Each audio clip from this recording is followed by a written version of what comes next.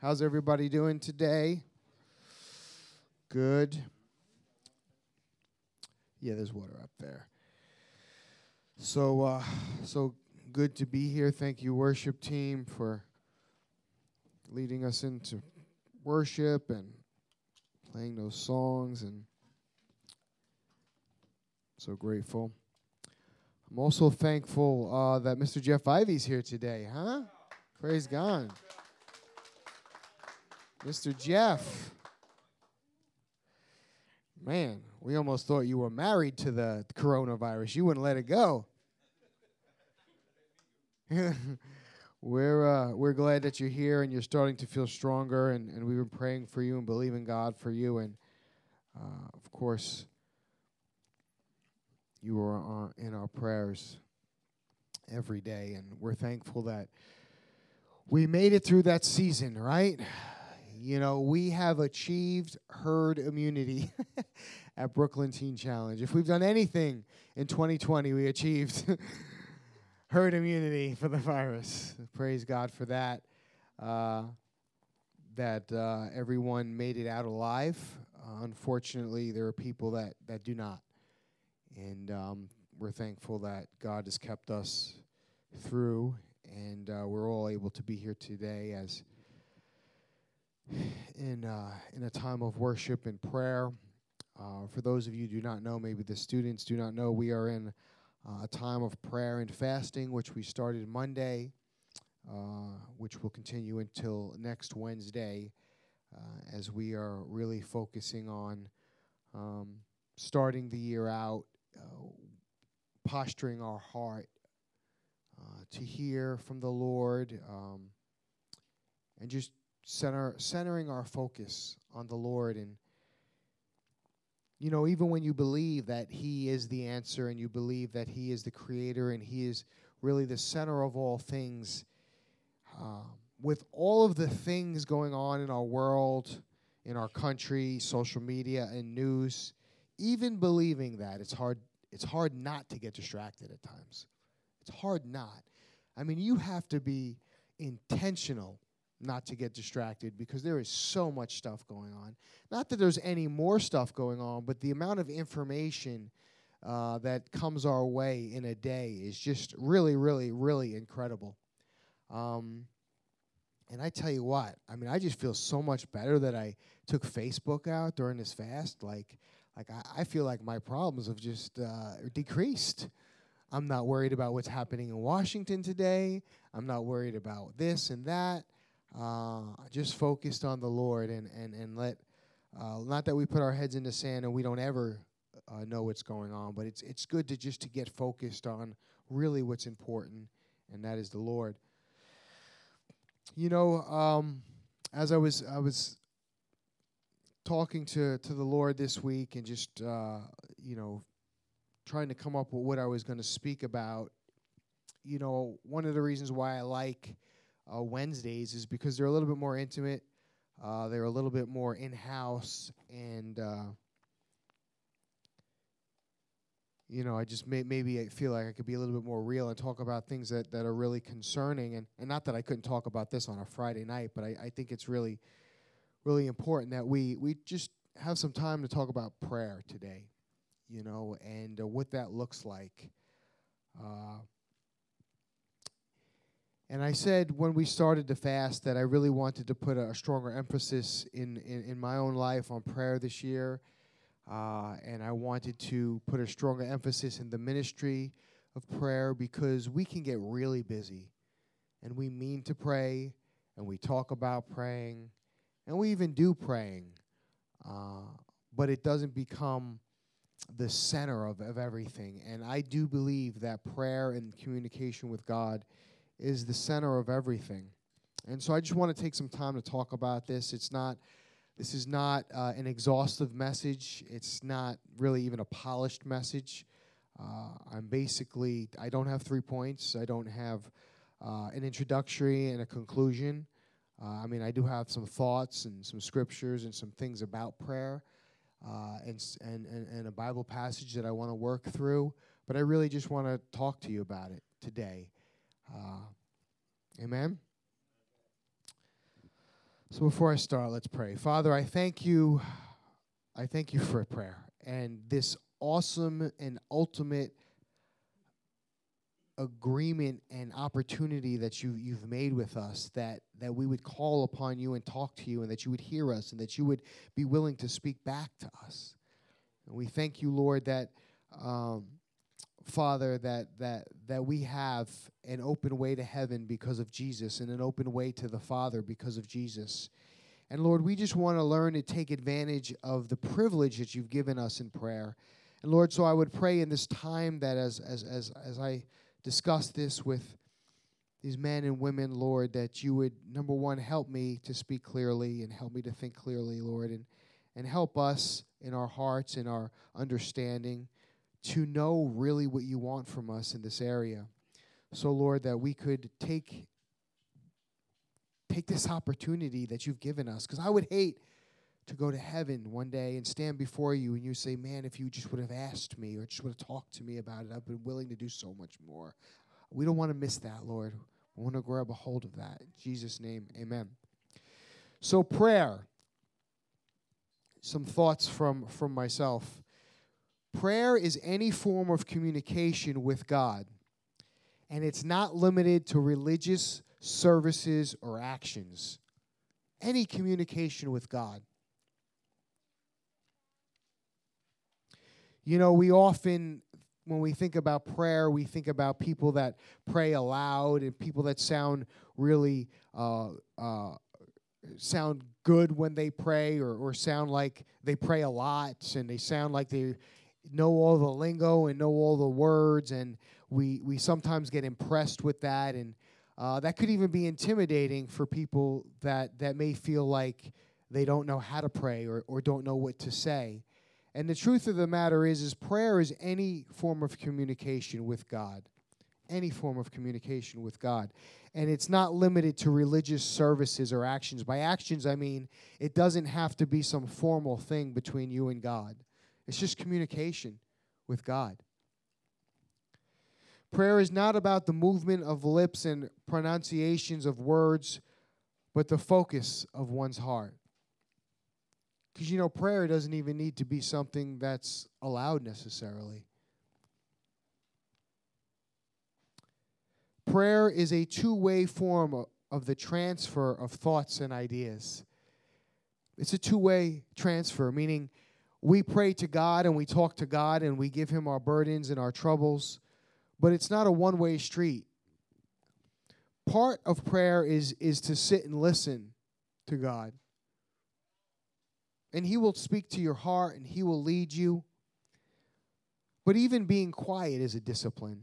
You know, we know praying is a discipline. We know we have to actively say, I'm going to pray and I'm going to focus on this and I'm going to talk to the Lord. I'm going to communicate with the Lord. But it takes just as much discipline to sit and listen to the Lord. Because we're so quick to listen to everything else. I mean, we're so quick to look to different forms of information and study and Google and Facebook and Instagram and all the other things and different books.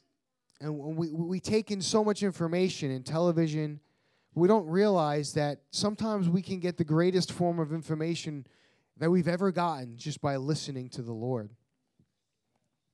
It's a two-way form of transfer of thoughts and ideas. Well, what does the Bible say about prayer? Just a few scriptures that I chose. Jeremiah 29:12 says, "Then you will call on me and come and pray to me, and I will listen to you." To me, that's the most amazing thing, is that the Lord continues to tell us that if we will call upon him, that he will listen to us. Not just hear us, but listen to us. There's a difference between hearing and listening. Come on. I know my wife will probably, I'll say, babe, I heard you, but she can probably say time and time, but you're not listening to me. There's a difference about hearing someone and listening. God doesn't only say that he'll hear you, but he'll listen to you. And what's most amazing thing about that is God wants communication with us so desperately and earnestly that he will listen to us even though he knows everything and we know so very little. He will still take the time to listen to us.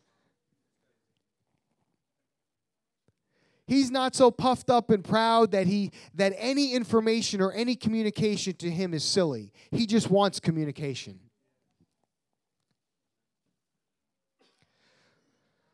Philippians 4:6 says, "Do not be anxious about anything, but in every situation, by prayer and petition, with thanksgiving, present your requests to the Lord." The Lord's even concerned about our emotional and mental health. He says, listen, don't be anxious about things. Just bring it to me. I'll take it. I'll carry your burdens in every situation. Even when we've caused the anxiety in our life and caused the problems in our life, he still wants us to. How many times have you seen someone come to you after you tried to counsel them, and it's almost like you have this posture like, listen, I don't want to hear it. I already told you, and you didn't listen. God says, listen, even though I already told you and you didn't listen, still bring it to me.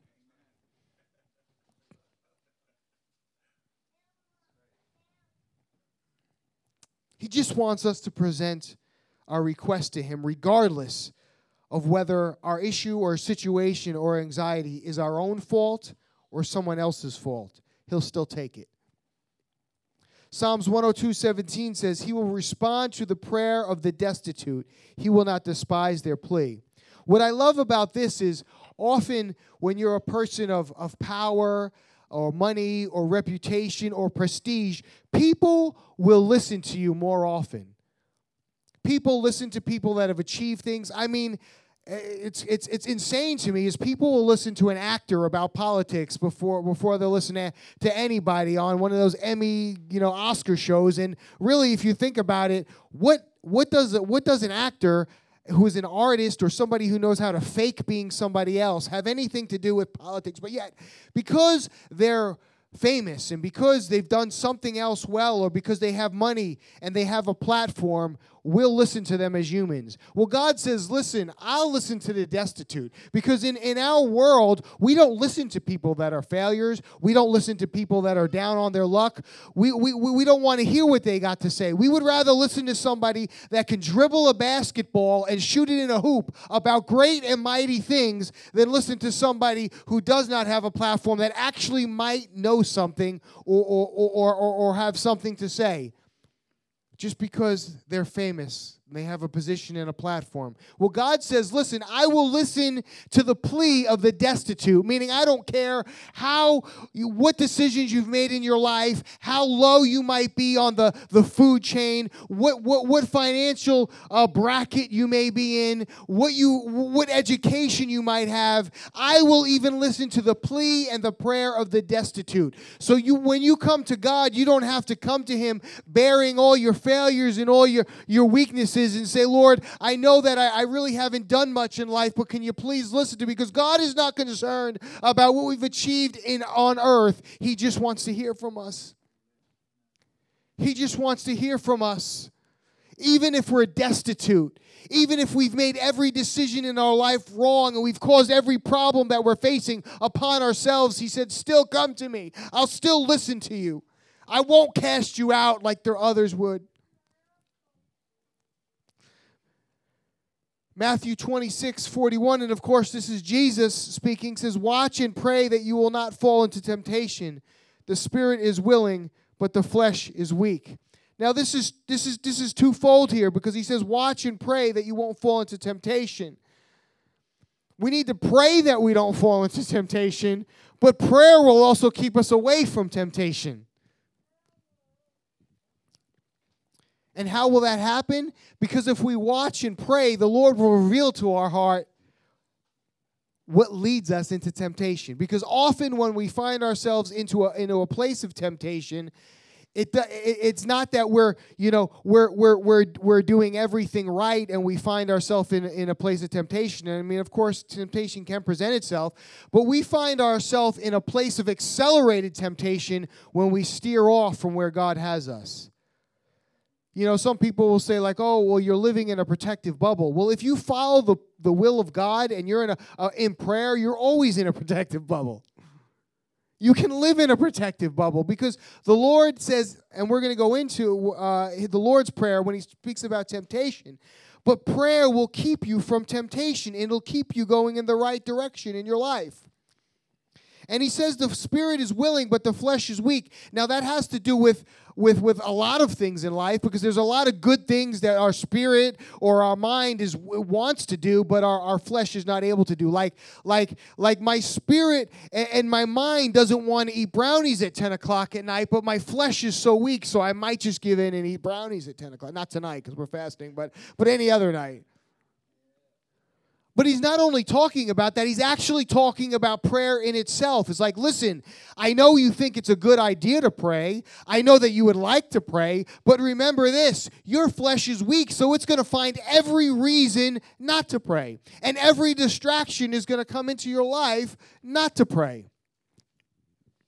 I mean, even when I set time aside to pray, it's hard to pray. One of the things that I've kind of put into a custom of my life is I try to go for prayer walks, because I find that when I walk and I'm moving, it's easier for me to focus, because I'm just a mover. I just don't like to sit in one spot too long. Even if I'm watching something I enjoy, I still stand up and I still walk around the house, and I'll go to the bathroom 6 more times than I really need to. I'll open the refrigerator when I know I'm not going to eat anything out of it, because I just get distracted easily. So I find out when I have a goal, I'm going to walk for 3 miles, I can pray and I can stay focused, and it kind of helps me. But even though that I set that time aside to pray, it's still a struggle to pray. I leave the house to say, okay, I have 1 hour, and I'm going to pray for 1 hour, and I'm going to walk. And I find myself 7 minutes into my walk thinking about who the Mets signed or didn't sign. And I'm like, how did I get here? I mean, I left my house with every intention to spend 1 hour in prayer, and I couldn't last 6.5 minutes. Because the spirit is willing, but the flesh is weak. But if we don't dictate time or purpose prayer in our life, it definitely isn't going to happen. So even though we may fail in our times of prayer and get distracted, if we don't specifically put prayer as a priority, it's not going to happen. Because remember, the spirit is willing, but the flesh is weak. Jesus said in Mark 11, verse 24, "Therefore I tell you, whatever you ask in prayer, believe that you have received it, and it will be yours." Now, here's the craziest thing in the world that I kick myself in the can all the time. So the Lord Jesus Christ, creator of all, God, tells me, listen, pray to me, and as long as it's according to my will, my way, it's yours. I'll give it to you. And yet we still don't pray. But yet, if somebody says there's 1 in 17 million chance that you'll win the lotto, people still go up. I don't, but people will still go and play that lotto every single day. There's 1 in $17 million, a 17 million chance. I mean, that means that you take 17 million chairs, and one of them has a winner taped under it, and you think that you're going to choose the right one, and they'll still go up faithfully every day go to the card store, go up to the liquor store. They're lined out the thing for their 1 in $17 million chance to win the lotto, and they'll do it every single day. Yet the Lord promises that, listen, if you pray anything according to my will, it is yours. It is yours. And we blow that opportunity. I blow that opportunity. God, instead of fighting for things that are your will and that I know that you're willing to give me, I won't just get on my knees, or I just won't get in a posture of heart and just ask you and trust you. And this is one of my favorites too. 1 Thessalonians 5:16 through 18 says, "Rejoice always, pray continually, give thanks in all circumstances, for this is God's will for you in Christ Jesus." We need to rejoice always and pray continually. Pray continually. Does this mean that we have to walk around saying, pray, Lord, all single day, and I can't have a conversation with you today, I'm praying continually? No, it doesn't mean that. It's a posture of the heart. Just like you can be rejoicing without doing anything. I could be rejoicing in my heart. I could be posturing my heart to be glad, to be grateful. I can posture my heart continually in an attitude of prayer. Open communication and talking to God. Not just as a religious action, but as a continuous purpose in my heart. Lord, I'm going to pray. And I love how it says, give thanks in all circumstances. For this is the will of God in Christ Jesus. That's twofold too. Giving thanks to God always is His will. Like, it's His will for you to be grateful and thankful. But it's also, whatever situation you find yourself in, it's His will. Because you're in it. Like, if it wasn't God's will for you to be here today right now, you wouldn't be here right now. So be thankful, because guess what? Here you are. And be thankful. What does Martin Luther say about prayer? He says, to be a Christian without prayer is like being a human without breathing. D.L. Moody said, every great movement of God can be traced to a kneeling figure. Every great movement of God. Oswald Chambers, I know most of you know who he is because many of you have probably read his devotions. It says, prayer does not fit us for the greater work. Prayer is the greater work. Prayer is the greater work. The thing I've learned about prayer is if the situation doesn't change, your perspective will. Sometimes God doesn't do things the way we pray for or hope for or wish for. But if He doesn't do that for us, He'll posture our heart to be able to deal with whatever the circumstance is. See, grace works two different ways. See, God will give you the grace. Not only is grace the forgiveness of sins and Him overlooking things, but grace is also the ability to endure something. And God, if He doesn't change something that you're praying for, He will give you the grace to deal with it without Him changing it. Say, Lord, I really wish that, my son's leg would have been healed automatically and he wouldn't have to go through the pain of that. But God gave him the grace to endure it, and thank God he's up and running and all over the place. And sometimes we're asking God to fix our broken legs, fix our struggles, and we're saying, God, why aren't you doing it? But what He is doing is giving us the grace to bear it. Many of us would have lost our minds a long time ago if God didn't grace us.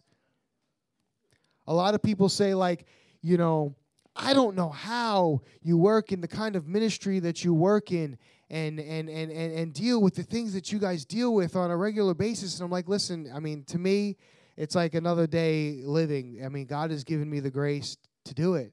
Just like I look at some people that, have different ministries or different callings or whatever, and God has given them the grace to do it.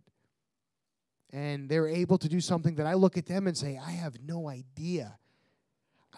I look at people that, get called into, the mission field. The reason why I support missionaries in the Middle East, because, that's the last thing in the world I'd ever want to do.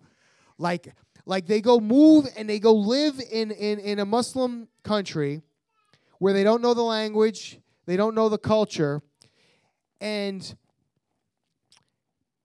they evangelize, and their ministry is developed all on relationship. They don't have churches. They get a regular job in the world, whether it be, let's just say they get a job in a bakery, cooking or whatever. And they're a missionary supported to be there because their ministry is evangelizing the people they work with and live with. To me, that I could never imagine that being my calling and doing that. I just get nervous thinking about, or living in the middle of the African jungle or something in a tent with no air conditioning. But there are people that love and long to do that stuff. They not only do they do it, but they long to do it. And that's the grace of God in their life. So when God doesn't change things that you're praying for, know this, He'll give you the grace to bear it. Why do we pray? Number one, because we were commanded to pray. The Bible says we're to pray. Number two, Jesus prayed. And number three, why not? Why not take a chance on prayer? When do we pray? Always. How do we pray? Any way you can. Sometimes it's shedding tears is a prayer. Sometimes it's laying on your face before the Lord. Sometimes it's walking up the street and just thanking Him. Sometimes it's a fast or a sacrifice, which is a continual prayer to the Lord.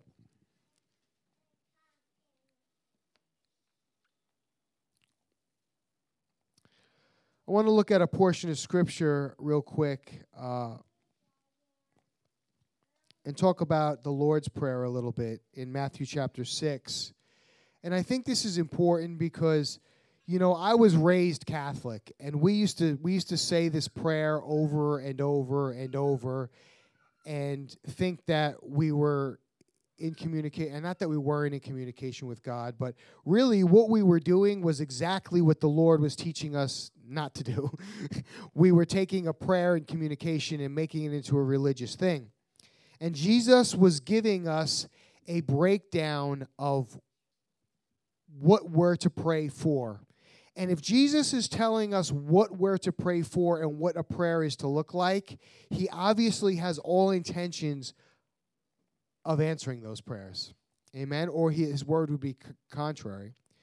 But Matthew chapter 6, verse 5 through 14, it says this, "And when you pray, you shall not be like the hypocrites, for they love to pray standing in the synagogues and in the corners of the streets, so that they may be seen.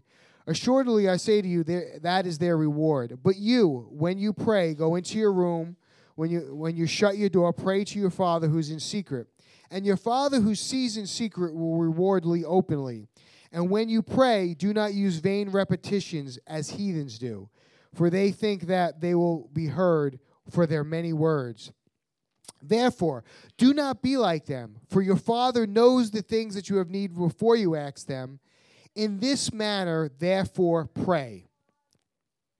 How many people have learned the Our Father, before in their life?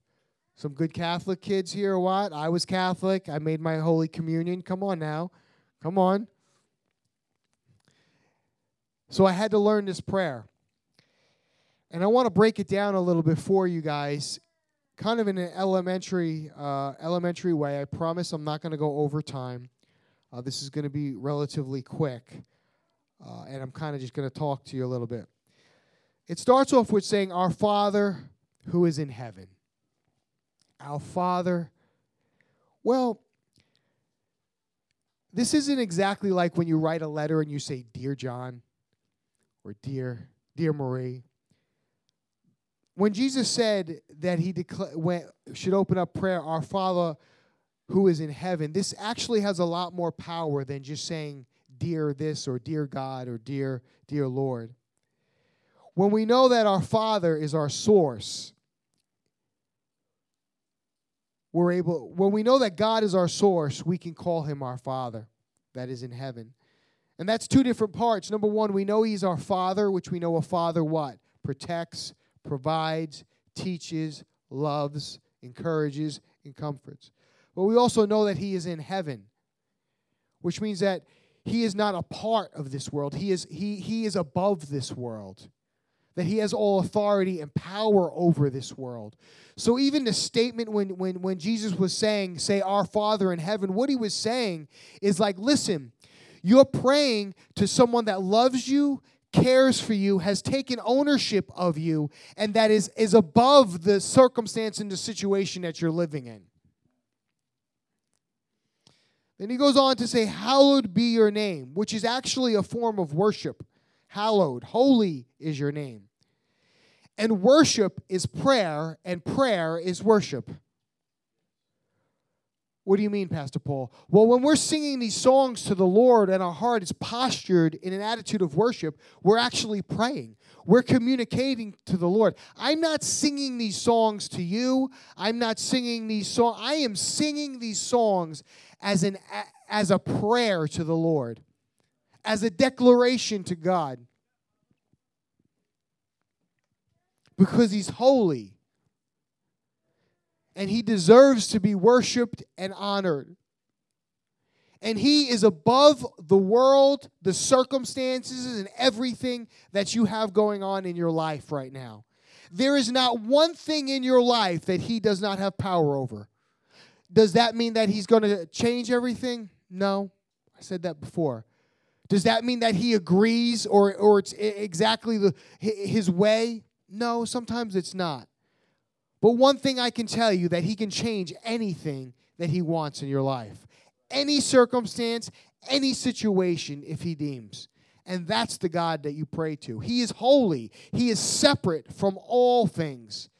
Perfect, righteous, pure, and all-powerful. Verse 10 says, your kingdom come, your will be done. The question that we have to ask ourselves is, do we really want his kingdom come, his will to be done? Because a lot of times, when we come into prayer, it's more like an attitude or a posture like, Lord, this is what I need. You're my genie in a bottle. But God wants us to come to him with an attitude of humility and submission to say, Lord, this is my desire, but more than my desire, it's your desire that I'm more concerned about. And spiritual maturity is when you come to the place where you begin to not only pray for his will, but you're happy to accept his will. Because I'll be honest with you, his will for your life is better than your will if it's not lining up with his will. Because trust me, the things that you pray for that God doesn't give you, it's better that he didn't give it to you. I think of all the unanswered prayers, Pastor Charles, that things that I thought I needed and thought I wanted. And now that I look back over my life, I can say I'm thankful that God didn't give me everything I asked for. Because some of the things I asked for would have just hurt me and killed me.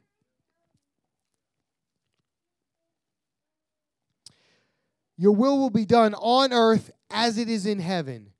God's authority and kingship over everything. Not just earth, but also heaven. Give us this day our daily bread. You know, it's really important and really exciting to me that Jesus put this in the Lord's Prayer. Because what this is saying is that God, our total dependence is upon him, which means it's his good pleasure to answer our prayers and give us what we need each day. He expects us to expect him to take care of us. That's good.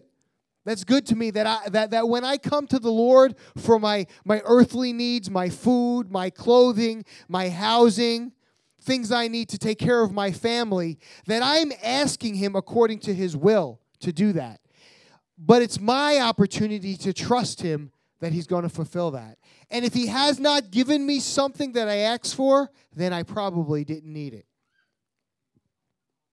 But God wants us to look to him as our ultimate source of everything. In fact, when he instructed us to pray, he says, you pray for me for everything. It's kind of like I have a couple people in my life, not enough and not many, that say, listen, Brother Paul, if you need anything, you come to me. Anything, you come to me. And I get excited about that. I'm like, man, that's a really great friend. That's a really good person. And I don't take them up on it because, God supplies everything. But I know there's certain people, it's limited, that if I says, I'm a little short, or I need this, or I need some help, or I need a car. Honestly, I really believe 100% that they would help me and do it for me. They would give me, and that makes me feel good. But how much better should I feel that the King of Kings and the Lord of Lords, who owns everything and controls everything and spins universes out of the words of his mouth, tells me, I'm your source. If you need anything, you come to me. If you need anything, you come to me. Forgive us our debts as we forgive others. We all sin. We all sin, and God is the one who determines what constitutes sin. We're living in a world where 20 years ago, what we knew to be sin, the world and our culture will tell us, no, it's not sin. In fact, you'll be told that you're wrong or that you're evil or you're a hater if you say what used to be known as sin is not sin no more. And then if the pendulum was to swing back the other way, you'd have to run with them and say, all right, it's sin now, it's appropriate now it's not appropriate. You know what I'm saying? It wasn't appropriate 10 years ago for boys to go in the girls' bathroom. But listen, I don't know. Tomorrow they might say it's appropriate for boys to go back in the girls' bathroom. And I don't have to swing back and forth because God is the one who dictates what sin is and what isn't sin. And listen, God is the one who we need to be accountable to. God is the one that says what is evil and what is good. And it's him that we need to go to for forgiveness. And we need to forgive others because it's really ugly and ungrateful if we're so willing to accept forgiveness for our own life, but yet we're not willing to give it for somebody else. We'll be the first ones to say that person needs to be judged and damned. But hopefully nobody knows the sin I carry or the sin in my heart or what I've gotten away with because, we'll keep that. But they need to be judged. There needs to be restitution for that. We're the first ones to say that. But God says, listen, if you want to be forgiven from me, you must walk in humility and submission and be willing to forgive others. It's funny, like even with some of the stuff with, even with, not to bring up politics, but the election where people are like, well, the truth will definitely come out. God's going to judge it. It's like, listen, if God started judging all the sin and everything, we'd all be in a lot of trouble. We'd all be running to hide in some fig trees, Pastor Charles, wouldn't we? I mean, if everything you ever thought or did wrong was exposed, we'd all be in a lot of trouble. Ain't one of us be able to stand up here, I promise you that. So we need to walk in humility. And as we ask the Lord and go to the Lord for forgiveness, and he's willing, that's part of our prayer life. Lord, forgive me. But it's also a position of our heart to say, Lord, forgive me, and I will forgive others. Because just the same way I don't want to be judged for my wrongdoing, and I'm not talking about the big sex, drugs, and rock and roll stuff that you were doing before you got here. I'm talking about the everyday life stuff that we still do. The lusts of the eyes, the pride of life, gluttony, judgment, jealousy, backbiting, gossip. Is there anyone here that hasn't done any of that just this morning?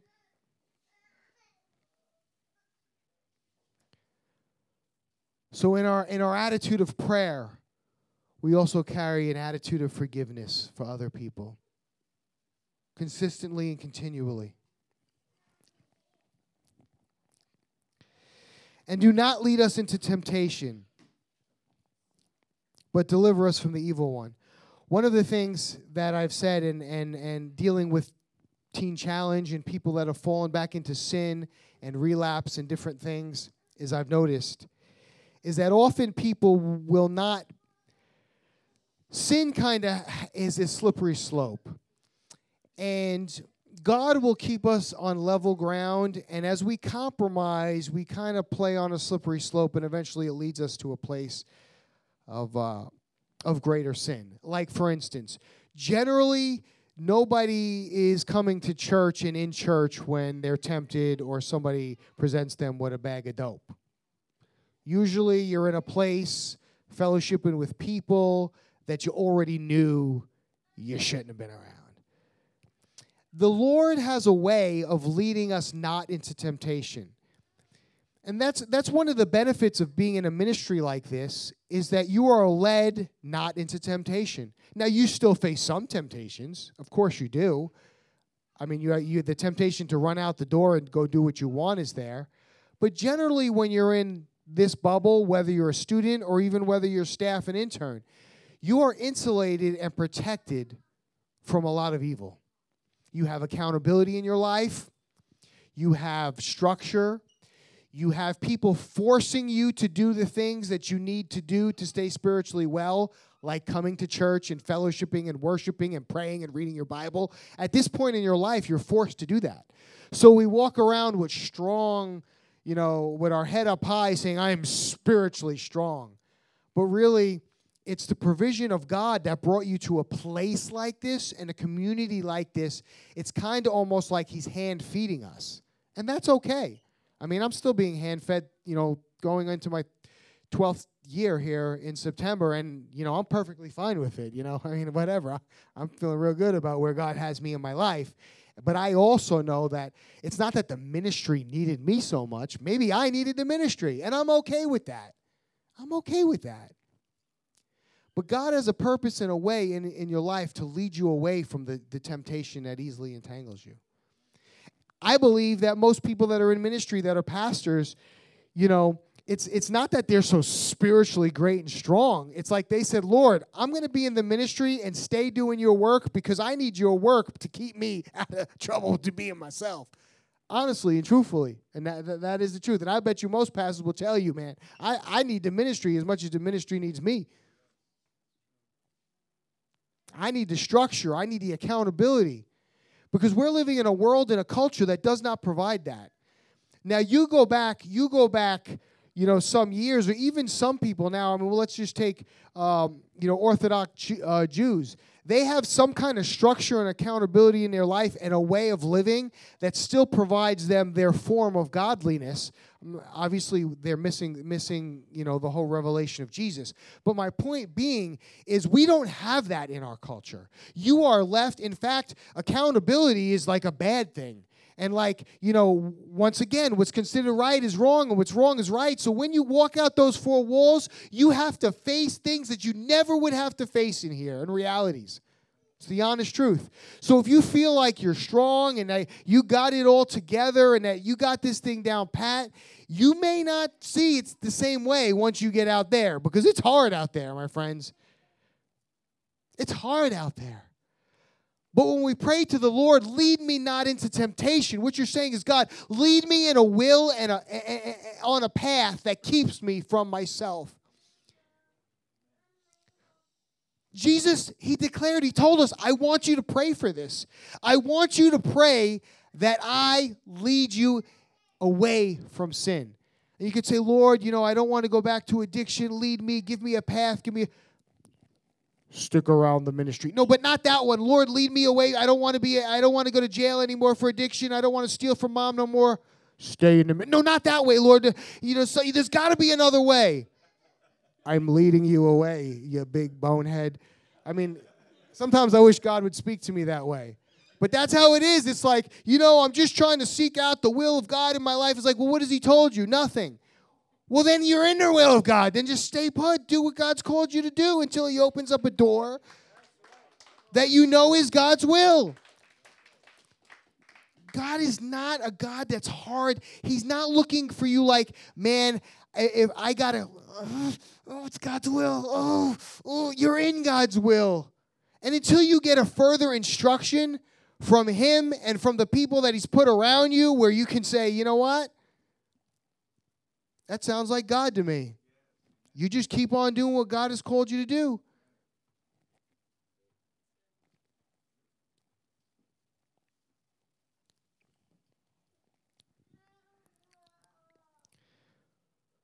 For yours is the kingdom and the power and the glory forever. Amen. Remember this. The worship team can come. He still remains the Alpha and the Omega. He's still the beginning and the end. And he closes out the Lord's Prayer with saying this, is like, listen, God, it's your kingdom, and you are the power and glory forever. Amen. This is Jesus teaching them, like, listen, guys, we're going to start this out with our Father who art in heaven. He's God, he's holy, he's above everything, and we're going to sandwich it all together. And he's going to close it with, listen, He's God. He's got it. And in between, he's going to tell you, listen, lean on me for your way of life. Lean on me for your provisions. Learn to walk in humility and forgiveness of yourself and other people. And honor me and worship me. It's very simple. And that's what we have to focus in on our prayer life. You say, well, brother, I don't know what to pray. Worship him. Honor him. Ask for forgiveness. Forgive others. Ask him for your daily needs. And ask him to direct your life. He's the beginning and the end in the beginning of the prayer. And he's the beginning and the end at the end of the prayer. Doesn't have to be this big complicating thing, and it doesn't have to be extravagant. It doesn't have to be a bunch of words. It doesn't have to be, up to date on, Christianese. Come on, we all know it after being in church a while. We know how to say the right words and sound elegant. It doesn't have to be that, man. It's just got to be from your heart. You just got to talk to him. And sometimes you don't even have to use words. You could just lay on your face before him on your knees. You can cry to him. You can moan to him. You can speak in a heavenly language. There's so many ways. And it doesn't have to be only dedicated to one particular time. It can be continual, walking up the street. Lord, thank you. Lord, walking up the street, Lord, help the broken. Heal people, Lord. Touch people. Lord, help me. Forgive me constantly. I must ask God for mercy. If I don't ask him for 100 times a day, I don't ask him at all. Constantly, God. Give me an open heart of prayer for you. An open communication. There's no such thing as not being able to pray, man. There's no such thing as not being holy enough to pray. None of us are holy enough. That's why we pray. That's why we need him, because he is holy. So I wanted to start out this year focusing on prayer. That's what the Lord put on my heart, man. We got to pray more. This ministry was birthed on prayer. This ministry has been sustained by prayer. One thing I can tell you about Dave Wilkerson and Don Wilkerson is they are people of prayer. Prayer. So let's make a commitment in 2021 to pray more. And all that means is let's make a commitment to communicate to God more. Let's make a commitment to listen to him more. Let's make a commitment to depend on our needs from him more. Let's make a commitment to forgive others more. Let's make a commitment to walking in God's will that leads us away from temptation, not to temptation. His will isn't to lead you into temptation. Well, I got to go back home where my mom's an alcoholic and my brother's a heroin addict, but I got to face this stuff. Yeah, you're a fool. The Bible says only a fool rages in self-confidence. Only a fool. God wants to lead us away from temptation, and he makes ways. And I'm not saying this is the only way. There's other ways. I've seen too many people that had a heart for the Lord, even said, Lord, God's called me into the ministry and I want to serve Jesus, but yet I'm going to leave ministry to go back in the world to get back in ministry, and it doesn't happen. More times than not, I get calls, overdose, dead, relapsed, missing, restorations here, when they already were in a place where God was protecting them.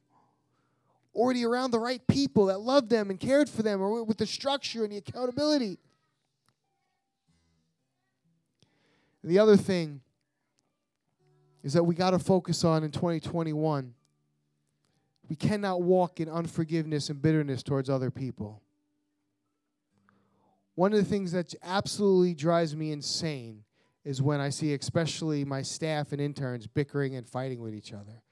It's such a basic foundational thing of forgiveness and mercy. And yet we will fight over the stupidest things. And God says this. He says, if you cannot forgive someone you can see,